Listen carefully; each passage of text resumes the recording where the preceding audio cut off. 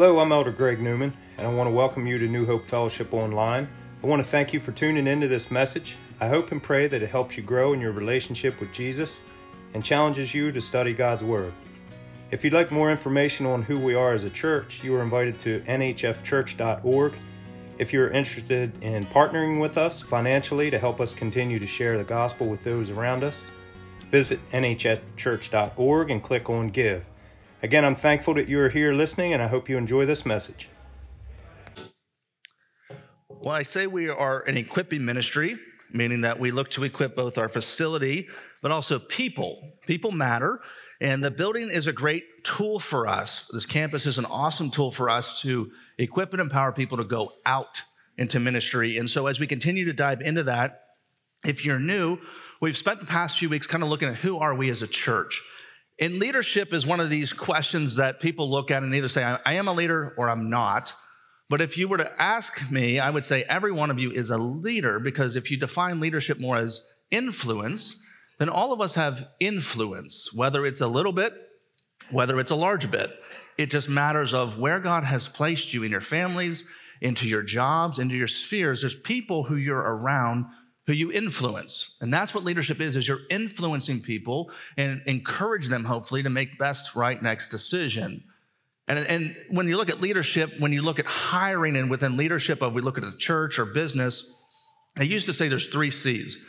And these 3 C's were this: character, chemistry, competency. Each of those 3 areas mattered of if you're bringing someone to join the team, whether in business, whether in church, character matters.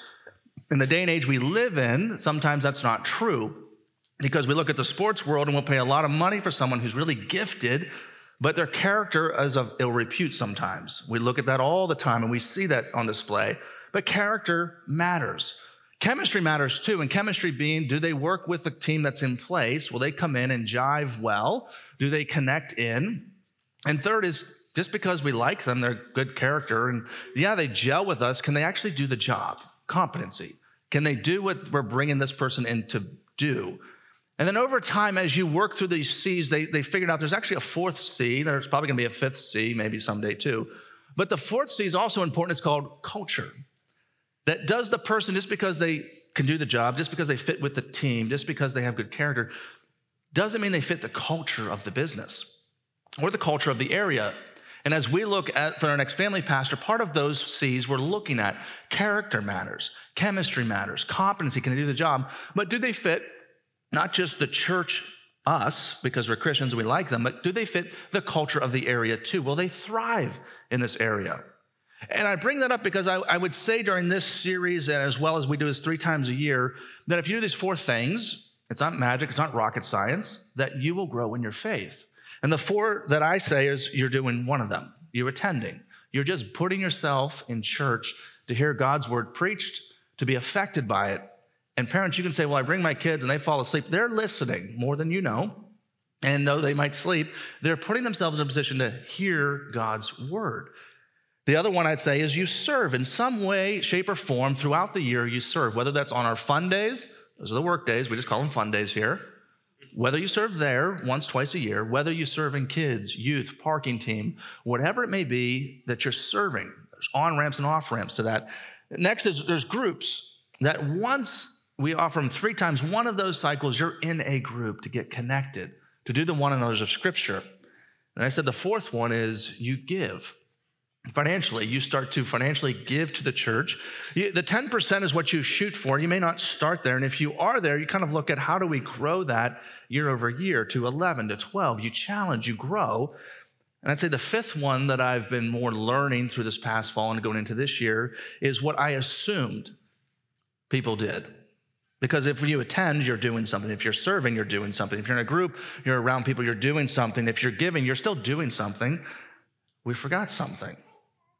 And that is just you and God being present with him, of taking that time through the week to just be with him. And I would say these 4 are still right, but you need to add in that 5th of being, that I took that as a pastor, almost assuming I do that. Everyone, no, sometimes we neglect the being part. And if you do those 5, you will grow in your faith. you will start to see growth. And it's not instantaneous, but it's over a period of time. That's why faithfulness isn't glamorous. It's consistently doing the right thing. How do you grow kingdom-minded? Well, it's doing that. It's being with God. It's giving back. And we're going to focus on that give part, but not maybe how you would think this morning, because I want to look at that generosity piece.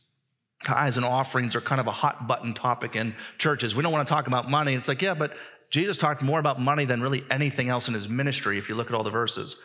It's ridiculous how much, because he said it's not that the having a lot of money or having a little money is wrong or bad. It's the love of money, which is the issue, is the root cause. And so we want to look at this generosity piece, but before we do, we have to progressively get there. So we have to first start with understanding, and we do this as we come to Christ, the depths of God's love. If we recognize that piece first and build off of that foundation, then the rest starts to come more naturally. Doesn't make it easy, it just becomes more of an understanding. And when you're new to Jesus, you're in love with Christ and you're on fire, we would say, and you're excited and you're moving. And so I want to go back to some of that, the depths of God's love. And we find ourselves here. And the reason I want to start here is because people will work for the what in life, but they'll give their life for the why. If you can give someone the why, I'm a millennial. So you can tell me this room needs set up. And if you were in the boomer generation, you say, okay, they told me, so I do it. I'm a millennial there. I'm going to say, why? Just because it does? Well, I don't want to do it. But if you can give me the why as a millennial, then I'm much more going to do it, and I'm going to do it with a lot of energy and enthusiasm. People will work for the what, but they'll give their life for the why. So why do we at New Hope do what we do? Why do we tithe? Why do we give? Well, it starts first with understanding the depths of God's love. And when you read in Matthew 13, if you're there, Matthew 13 is a bunch of parables and stories. The book of Matthew was written not to the Gentiles and the non-Jew, but more towards those that are of Jewish nature. So a lot through here is an understanding that if you read this, you understand the Jewish culture a little more than you would reading Mark. Mark is geared towards more the Gentile, the non-Jew. But in Matthew, he's talking about many of these parables. And if you're like me, you tend to put yourself into the story. And so if we read Matthew 13, verse 44, it says this: the kingdom of heaven is like treasure hidden in a field, which a man found and covered up. Then in his joy, he goes and sells all that he has, and he buys that field. And if you're me, you're thinking, okay, I'm the man, and the treasure I found is the gospel, the good news, and we're going to maybe turn that story on its head for you this morning just a little bit. What are parables? And if you were to read that Jesus teaches in story form, it was a way to teach, and the common person could understand. And there was more innuendos in here and examples of what's happening. And if you were a religious leader of the day, you kind of understood when Jesus is teaching in parables and story form that the enemies are usually them, and they don't like that, but they can't publicly get at Jesus because the crowd loves him. And so he would teach in story form, and he would turn it on its head of, they had this thought and understanding the Jewish culture that the kingdom of God, when it comes, is going to be a political and military entity, that it's going to come with power and authority, and therefore God is going to establish his kingdom forever. That David back in the Old Testament and Solomon, those glory days, they're coming back when this Messiah gets here. And so Jesus, when he taught on the kingdom of God, he would use examples. The kingdom of God is like this. And if you're a religious leader, if you're a priest, a scribe, you would understand this is not how we understand the kingdom of God to be coming. And so when he says it this way, the kingdom of heaven is like a treasure hidden in a field, which a man, and if you were to circle highlight a man, found and covered, and then in his joy, he goes and sells all that he has and buys that field. And if you were to highlight the field, there's twice that you highlight it. The story makes sense if we understood a little bit of the backstory. And that would be that if you tended to work the field, if you were someone who owned a lot of land, you would hire hands to work the field. So you owned it, acres and acres of land, which meant that you could not, as an individual, cover all the acres. But under rabbinic law, one commentator writes, if a workman comes upon a treasure in a field and lifts it out, it would belong to his master, the field's owner. So if he takes this treasure which he has found and he takes it out, then it's no longer his. Finders, keepers, losers, weepers, right? It goes back to the owner. And in court and in law, if this man whose treasure this is found, if he starts to show it off and takes it, the owner can take him to court and he has every reason it's his. So you could find a pot of gold and everything else, but it's the owner's. And this area of the world where we're talking about in Israel, which is modern day Israel, you would have in the south, you had Egypt, which was a superpower of the day. And in the north, you had Turkey above them and Syria. And in Turkey, you had the Hittites that formed into the Greeks, and you had superpowers of its day. And then to its west, you would have the Persian Empire, or east, excuse me, you'd have the Persian Empire, which was also a natural superpower of the day. And they would all go through Israel. And as they went through Israel, battles were fought. These men are coming with gold. They're coming with all sorts of trinkets and treasure that would be lost. Battles were fought. There's probably hundreds of battles we don't even know about that were fought. And so as you're working the land, you would from time to time come across treasure, a ring, a gold coin, something of value, but it belonged to the owner. And what this parable is saying is that this man, this worker in the field, he comes across something so precious that he takes everything he has of his ownership and he sells it. He gives it, he takes the profit, and then he goes back to this field and he buys it. Because the owner doesn't know what is in this field, what treasure is in this field. And so he gives it away to this man who has sold everything, which is kind of like, that doesn't make a whole lot of financial sense. It doesn't make a whole lot of understanding why you would do this. But when you read this and you realize that the story as I would read it is, I'm the man, I found the gospel. Oh, okay, it's a cutesy story. Wrong. It's not you and me who's the man. That man would be Jesus. He is the man who is, the kingdom of heaven is like a treasure. Who's the treasure? You, me. And when he sees that treasure in the field, he covers it back up. Who's the principality of this field? Satan. So there's a cost associated. So what does Jesus do? He goes and he buries it, and then he sells everything he has. What does Jesus do? He left the kingdom of God in heaven, and he made himself, at just the right time, became like you and me, a man to understand us, and then he bought us.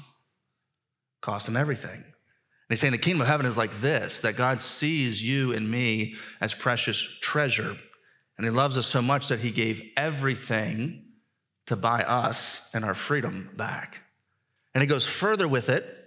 In verse 45, again, the kingdom of heaven is like a merchant in search of fine pearls. Pearls were like the prettiest of the day. One commentator says that the ancient peoples, as we have seen, a pearl was the loveliest of all possessions. That means the kingdom of heaven is the loveliest thing in the world. The kingdom of heaven is like a merchant in search of fine pearls, who on finding one pearl of great value went and sold all that he had and bought it. Yet again, who's the pearl? You and me. And he sells everything and costs him everything because he sees us as such great value. Spurgeon writes it this way: so did Jesus himself at the utmost cost buy the world to gain his church, which was the treasure which he desired. Pearl is us, the merchant is Jesus, cost him everything. It's the depths of God's love. Then when we start to realize what it cost God, what he did for us, then as we live our lives, what he asks of us becomes second nature, should. You read in another text in Luke chapter 16, if you were to turn there, it's Matthew, Mark, then Luke, and it's halfway through Luke. Luke is a doctor. He wasn't one of the original 12, but he traveled with Paul, and he wrote his testimony, and he writes in a chronological order. So if you're ever wanting to know what order, what sequence did the Gospels happen with Jesus, Luke is the book to go to, and Luke writes it in sequence, and then you go to Acts, and he tells you what happened after Jesus rose. What happened to the church? Where did it start? All that. But in Luke 16, he speaks here about a very specific incident. Not Luke 16, Luke 7. I'm going to go back a couple of chapters. And in Luke 7, Jesus is, again, he's on the scene and he's speaking. And because he's speaking, because the crowds love him, he's gained an audience and a following. And the Pharisees, the religious rulers of the day, they're interested, but they're more interested because their power is waning. Their authority is being kind of second nature to Jesus. They're going to Jesus over them. And so there's this sequence of events. In Luke 7, verse 36, says one of the Pharisees asked him, Jesus, to eat with him. And he went into the Pharisee's house and reclined at the table. And so they tell you right off the bat, and I think I've preached on this before, that as they comes into the setting, it would have been kind of like our campus here.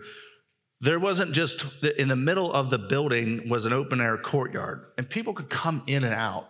So you as a stranger on the street could come in if there wasn't guards, but they would allow people sometimes in to observe, to watch, to just take in the conversation. And Jesus, being a celebrity that he is of the area, is invited into the religious leader's house, who is a man of authority, a man of upstanding. And so it's not a simple little house. It's a known house. Jesus is popular. He's invited. So the crowds are around.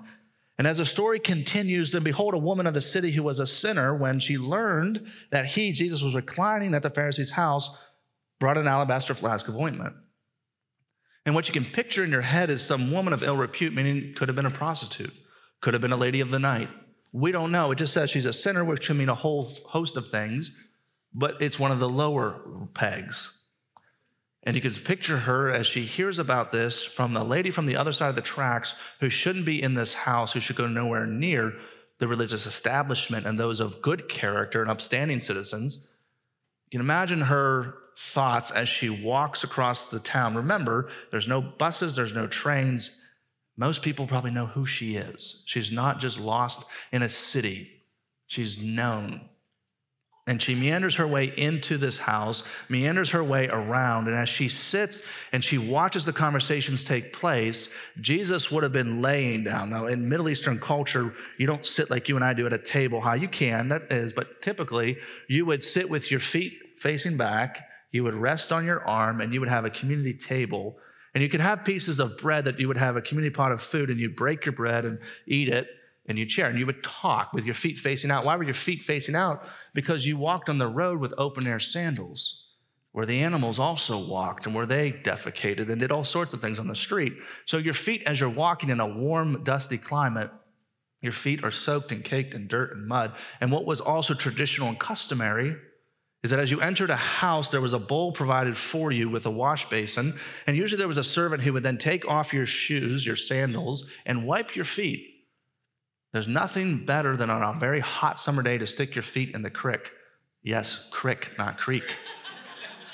And it's that cold water that just refreshes you and brings vitality. And so any time in the Middle East when you go into a house at this time, you would wash the feet.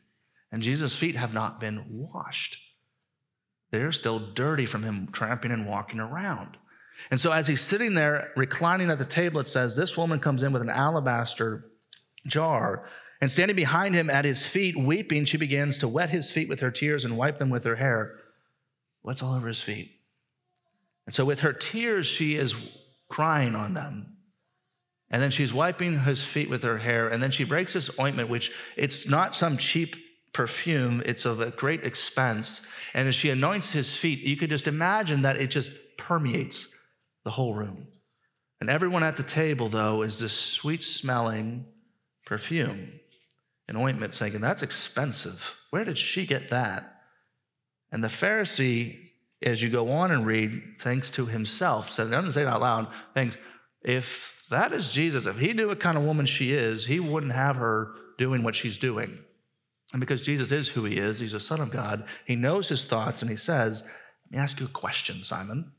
And he goes on to say, okay, let me ask you a question. He goes, now, if there was a king who was going away and he was settling his debts, and there was a man who owns 75 denarii, and I think that's what it's here, very small amount, large but small, and someone who owns really an exorbitant amount that you can't number.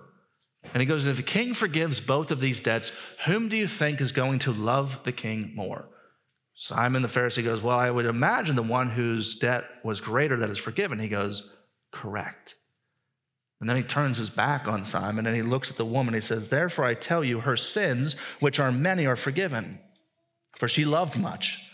But he who was forgiven little loves little. And he said to her, your sins are forgiven. And he looked at her and he recognized her and he gave her value and worth. When everyone else said she was of ill repute, no worth, no value, here is Jesus demonstrating, and again, the kingdom of God is not for those who have it all together, but it's for those who are humble. Those who come and recognize, and Jesus meets you where you're at. And he loves her, and they begin to argue, who is this who can forgive sins? Because it's the depth of God's love. It didn't just come for the Pharisees and the well-to-do and those of good report. He came for her. And you read about all that through the Gospels. that their assumption of the Messiah is to be political power, authority, prestige, politics, and it's very much not the case.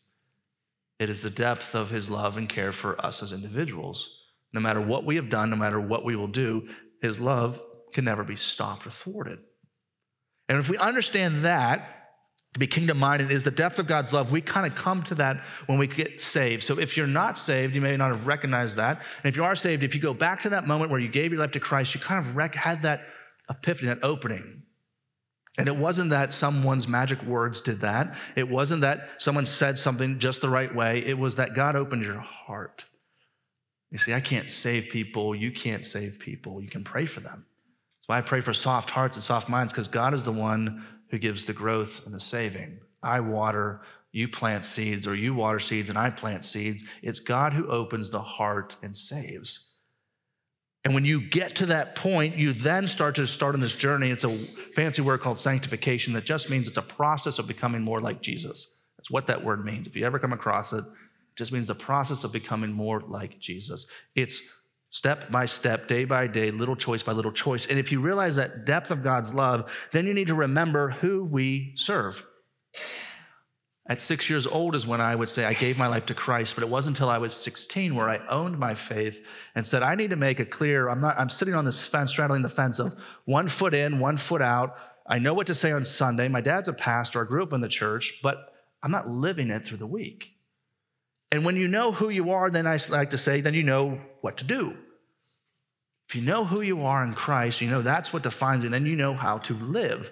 I'm a Dunn, so I was raised as my dad raised me, so I knew Dunns do this. This is what we do. You raise kids, you raise people around you, and you teach them this is who we are, this is what we do, and surprise, surprise, they do that.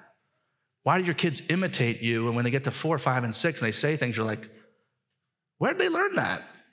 It's not a question. They learned it from you. Your words, your actions, they model, they pick up.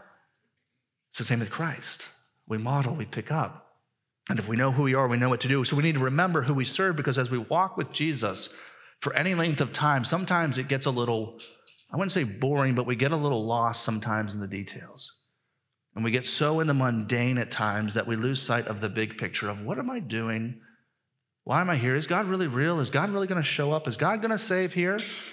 We forget. And so if we turn just a couple more chapters to Luke 16, this comes into play.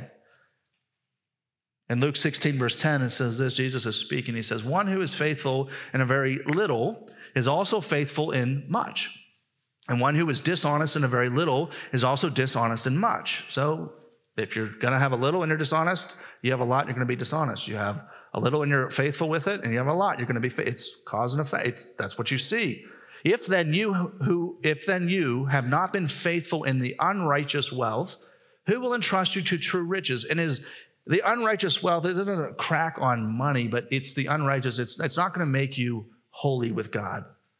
Finances, they won't do that. Now, you're to be a wise steward. You're to care for it. You're to manage it well, all of that. But he's saying that's unrighteous. It's not going to make you righteous by having a lot of money, by giving a lot to charity, by giving a lot to the church, that won't make you righteous. And if you've not been faithful then with unrighteous wealth, you've squandered what you have. We all have different cards, by the way.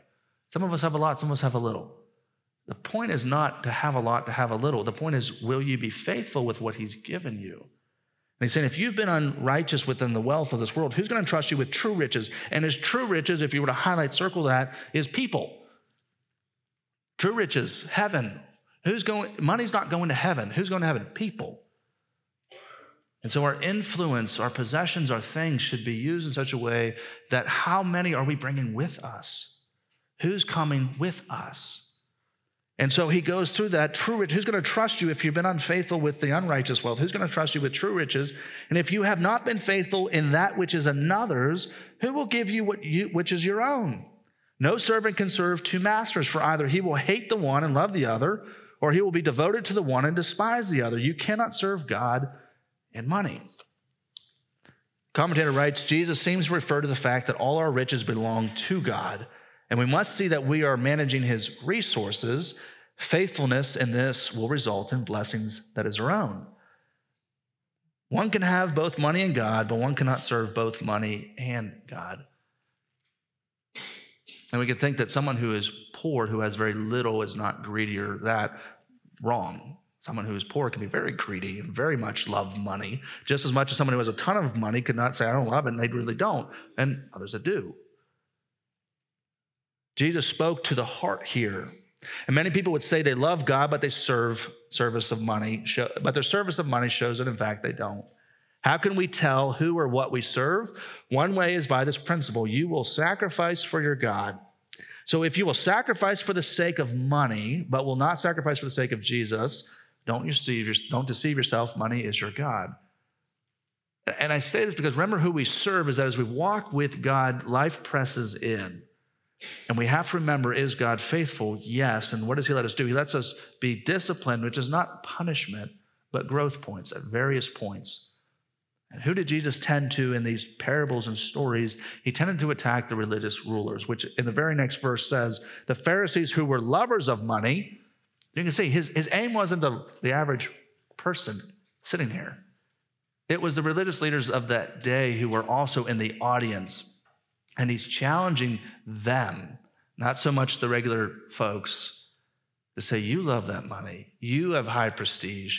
And he's saying the Pharisees who were lovers of money heard all these things and they ridiculed him. Pretty much, literally, they stuck their noses up at him. And when truth comes into our lives, if it hits close to home and it's not done in a proper way or with gentle tone or with love, we can get a little defensive. And many of us, if I were to show of hands, would probably say you've probably had conversations where truth has been shared in a not so pleasant way, but it hits dead on the money. And you're like, man, and you start to justify, you start to make excuses, because it really wasn't done very kindly. And Jesus kind of calls them out. And so they're just, but, excuse. Jesus hit at the heart. You can't serve these two masters. You can't live in the world and be separated from it. You're either for me or you're against me. You're neither this or that. In fact, when you read Revelation, if you put your finger here and go to the very last book, there's a church that gets nailed for this. In Revelation 3, there's letters written in this first part of Revelation to these different churches. Some churches are doing well, some churches are doing not so well. And this church that we're going to look at is not doing so well. In chapter 3, verse 14 of Revelation, it says, and to the angel of the church in Laodicea write the words of Amen, the faithful and true witness, the beginning of God's creation. I know your works. You are neither cold nor hot. Would that you were either cold or hot. So because you are lukewarm and neither hot nor cold, I will spit you out of my mouth. Kind of gross. For you say, I am rich, I have prospered, and I need nothing. Which is sometimes where we get in our walk with Christ. That God provides for us, and we have an abundance. And money can hide a lot of things. It can make life very easy. And so we tend to say, oh, I've done this. You read Daniel, read about the king Nebuchadnezzar, who says, look at Babylon, what I have done. And God says, okay, I told you if you do this. And he humbles him, makes him go crazy, and he becomes like a wild animal until he acknowledges who he stands before God. And here, this church in Laodicea, they have come to know God. They have understood the depths of his love. And things are going smoothly, warmly, great. Well, we did this. And they're patting themselves on the back. And look at what we did. Look at us. Look at us. And so they're half in with God. They're not fully focused. They're not fully in. And they're a little bit in the world because it's nice. It's easy. If things of the world, if sin wasn't fun and pleasurable, we wouldn't do it. The point is, it is. It is fun. It is pleasurable. The problem is, it's not good for us. And long term, it has its sinking hooks that will cause death and destruction. And he's saying, you started off this well, but now you're kind of on this straddling the fence of you got a foot here with God. On Sundays, you look the part, you act the part, but man, through the week, you look like someone totally different. Because you're neither hot nor cold, I'm going to spit you out because you think you've got it all. But in reality, you are wretched, pitiable, poor, blind, and naked. You think you got it all figured out. You've got this, instead of serving Christ, you've lost your way and you're starting to serve the two masters. Proverbs 3:9 says, honor the Lord with your wealth, with the first fruits of your produce, then your barns will be full to overflowing. Because God looks at our heart of what we serve, and you can change from money to anything, kids, job, house, social status. all of it fits in there. What God wants is our heart. And he's saying money speaks so highly of it because it is such a temptation to move us. So why does he call us to tithe and to give? One is to get out our hearts of not just in our world and where we live, but in our money as well, to say that can take hold and take root. And in our world, if you don't think we're rich in the Western hemisphere of the United States, no matter where you're at financially, you are rich in so many ways in the rest of the world. You have clean water. You can go to the grocery store and pick up food. It's all of these things that go into play, and what he's getting at is I want your heart. And we sometimes, as we go through life, we get a little cozy, we get a little comfortable. I mentioned our Grow with New Hope, and we're going to have some cool news if you're coming out to the pizza party to share first there, then we'll share with the rest, but you're going to make it out there. But as I was listening to one of my friends, and I mentioned this already, that as he gave to the Grow with New Hope, and he talked to me, he goes, I was listening to a sermon, and he goes, the Old Testament speaks about tithing, and there's 10% is what tithe means. And he goes, but in the New Testament, Jesus speaks of sacrifice. He goes, so we want to sacrifice, so we're giving. And it was a big gift. And it was humbling for me to see that and to see that modeled of that concept that he's like, how do we do this? And him and his wife are both in agreement. They talked it over, the way they work, they kind of look at things. And they both kind of get together and they start to pray about, where do they want to give? And then they say, okay, let's go. And they pray some more and they come back and say, what's your number? What's your number? And I said, most times it's within a handful of dollars of what they want to give to different, they tithe to their church. They also go to missions organizations and they wanted to give here. And it was just humbling to see what they gave, but also the fact that they're willing to and recognize God wants our heart. The money's there, great. One quote says, money possessing a man is the direst of curses, for it hardens his heart and paralyzes his noblest powers. But the money of a God-possessed man is a blessing, for it becomes the means of his expressing his sympathy with his fellows, living generously. That as we know the depths of God's love, we have to just be mindful that as we walk with God, it's that faithfulness piece we talked about a few weeks ago. Faithfulness isn't glamorous. It's continuing to do the right thing, day in, day out, small choices that over the long period of time end with the bigger results. You reap what you sow. And so in times of the mundane, in times of life, when it presses in, we can kind of get either cozy, comfortable, and we tend to pull back, and we're saying, we're okay. I'm generous in my giving, Nick. I'm generous there. Are you generous with your time? Because generosity is much more than just a number. Sometimes we're stingy with our time, but great with giving money. Sometimes we're great with giving our time, but not our money. Sometimes we're great with giving our things away and holding them loosely, but hoarding our other things. God says, no, generosity is it's all of you. I want pieces and parts, and money is a part where we can say, okay, God, I trust you with my life. I'm also going to trust you here. I'm going to hold things loosely with an open hand. And it's amazing to watch when you start to do that, not instantly, but over time, as you give, not just your money, but your time and your talent, you're investing in people. When you give yourself generously to people, you're investing in the kingdom, discipleship. You don't get a big result with one-on-one, but over 20 years, one-on-one, that's a lot of people.